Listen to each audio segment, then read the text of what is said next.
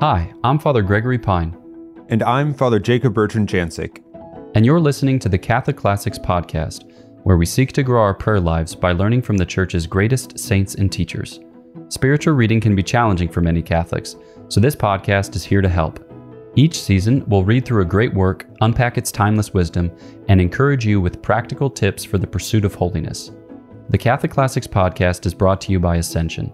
This season, we are reading Ascension's edition of Introduction to the Devout Life by St. Francis de Sales. To get your copy of the book and download the reading plan for this season, visit ascensionpress.com/CatholicClassics or text INTRO to 33777. Be sure to follow us on your favorite podcast app. In this bonus episode, we will be reading the introduction to Part 3, Certain Counsels for the Practice of the Virtues, found at pages 175 to 177 of Ascension's edition of Introduction to the Devout Life. This introduction will give you an overview of what we will be covering in the following episodes for this part of the book. The way some describe the spiritual life can make it seem like a buffet from which we pick and choose.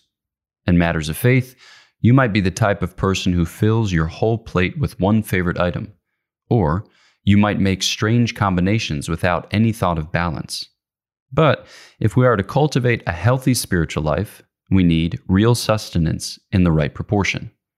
Unlike a buffet, the spiritual life is not a random assortment of laws, liturgies, counsels, and commands from among which we pick and choose. Rather, there is an order to the spiritual life, which shapes how we approach it. First, there is the goal. Like a marathon runner has his eye toward completing the race, so too we approach the spiritual life with an eye toward attaining to God.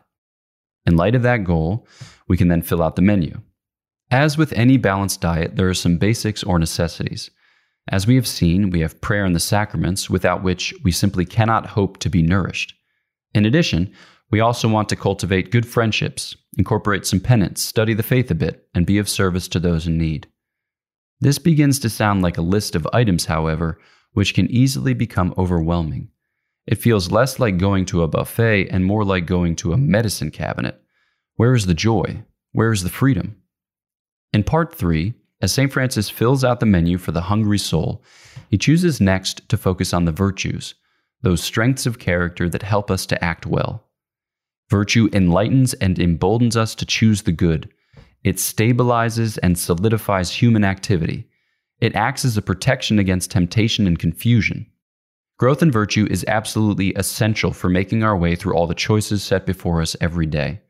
Unless the spiritual life is safeguarded and fortified by virtue, the life of prayer and sacraments will decay from the inside out. The life of penance and study will wither and die, and the life of service will cease to be fruitful. Virtue is the strength of the spiritual life, helping to conduct us towards the goal.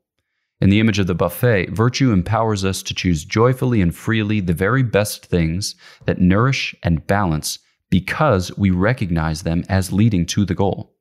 Now, while other saints might focus from the outset on the theological virtues of faith, hope, and charity, or the cardinal virtues of prudence, justice, fortitude, and temperance, St. Francis takes a different approach. Instead, he chooses to highlight just a few virtues, quote, dwelling on certain particular directions that the reader would not easily find elsewhere or think of on her own, end quote. Think of the catalog that follows then as a kind of virtuous examen for the devout life. These chapters do not pretend to be a comprehensive study, but rather an occasional instruction and exhortation with insights into the fullness that we seek. Here, St. Francis has his audience in mind as he focuses on the virtues that might be the most challenging or the most necessary to cultivate for a devout life in the world. So we find among his choices those overlooked or troublesome virtues that get the devout life up and running, those virtues without which the ordinary Christian just cannot grow. St. Francis begins with the virtues that help us through our initial obstacles, such as the temptations and distractions that aim to rob us of our peace or to derail us from our pursuit of the devout life. One such hurdle is the discouragement that comes when we feel we are not making progress or when consolations fade. In these times, St. Francis counsels the virtue of patience. By patience, he insists, we possess our souls, even when a difficulty seems beyond our endurance. In what follows, he treats humility and gentleness, poverty, chastity, and obedience, even friendship and leisure.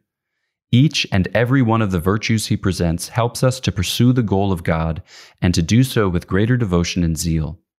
In the end, if we are to attain to God, we need to be fed on prayer and the sacraments and balanced in friendship, penance, study, and service. As a result, we cannot treat the devout life like any old buffet. The spread that is laid before us is not a mere matter of picking and choosing. Rather, we need to pursue the choices that fuel us best for our efforts. To do this, we need to look to and grow in the life of virtue. For only by virtue can we draw the strength to attain to the goal, and to do so with joy and freedom.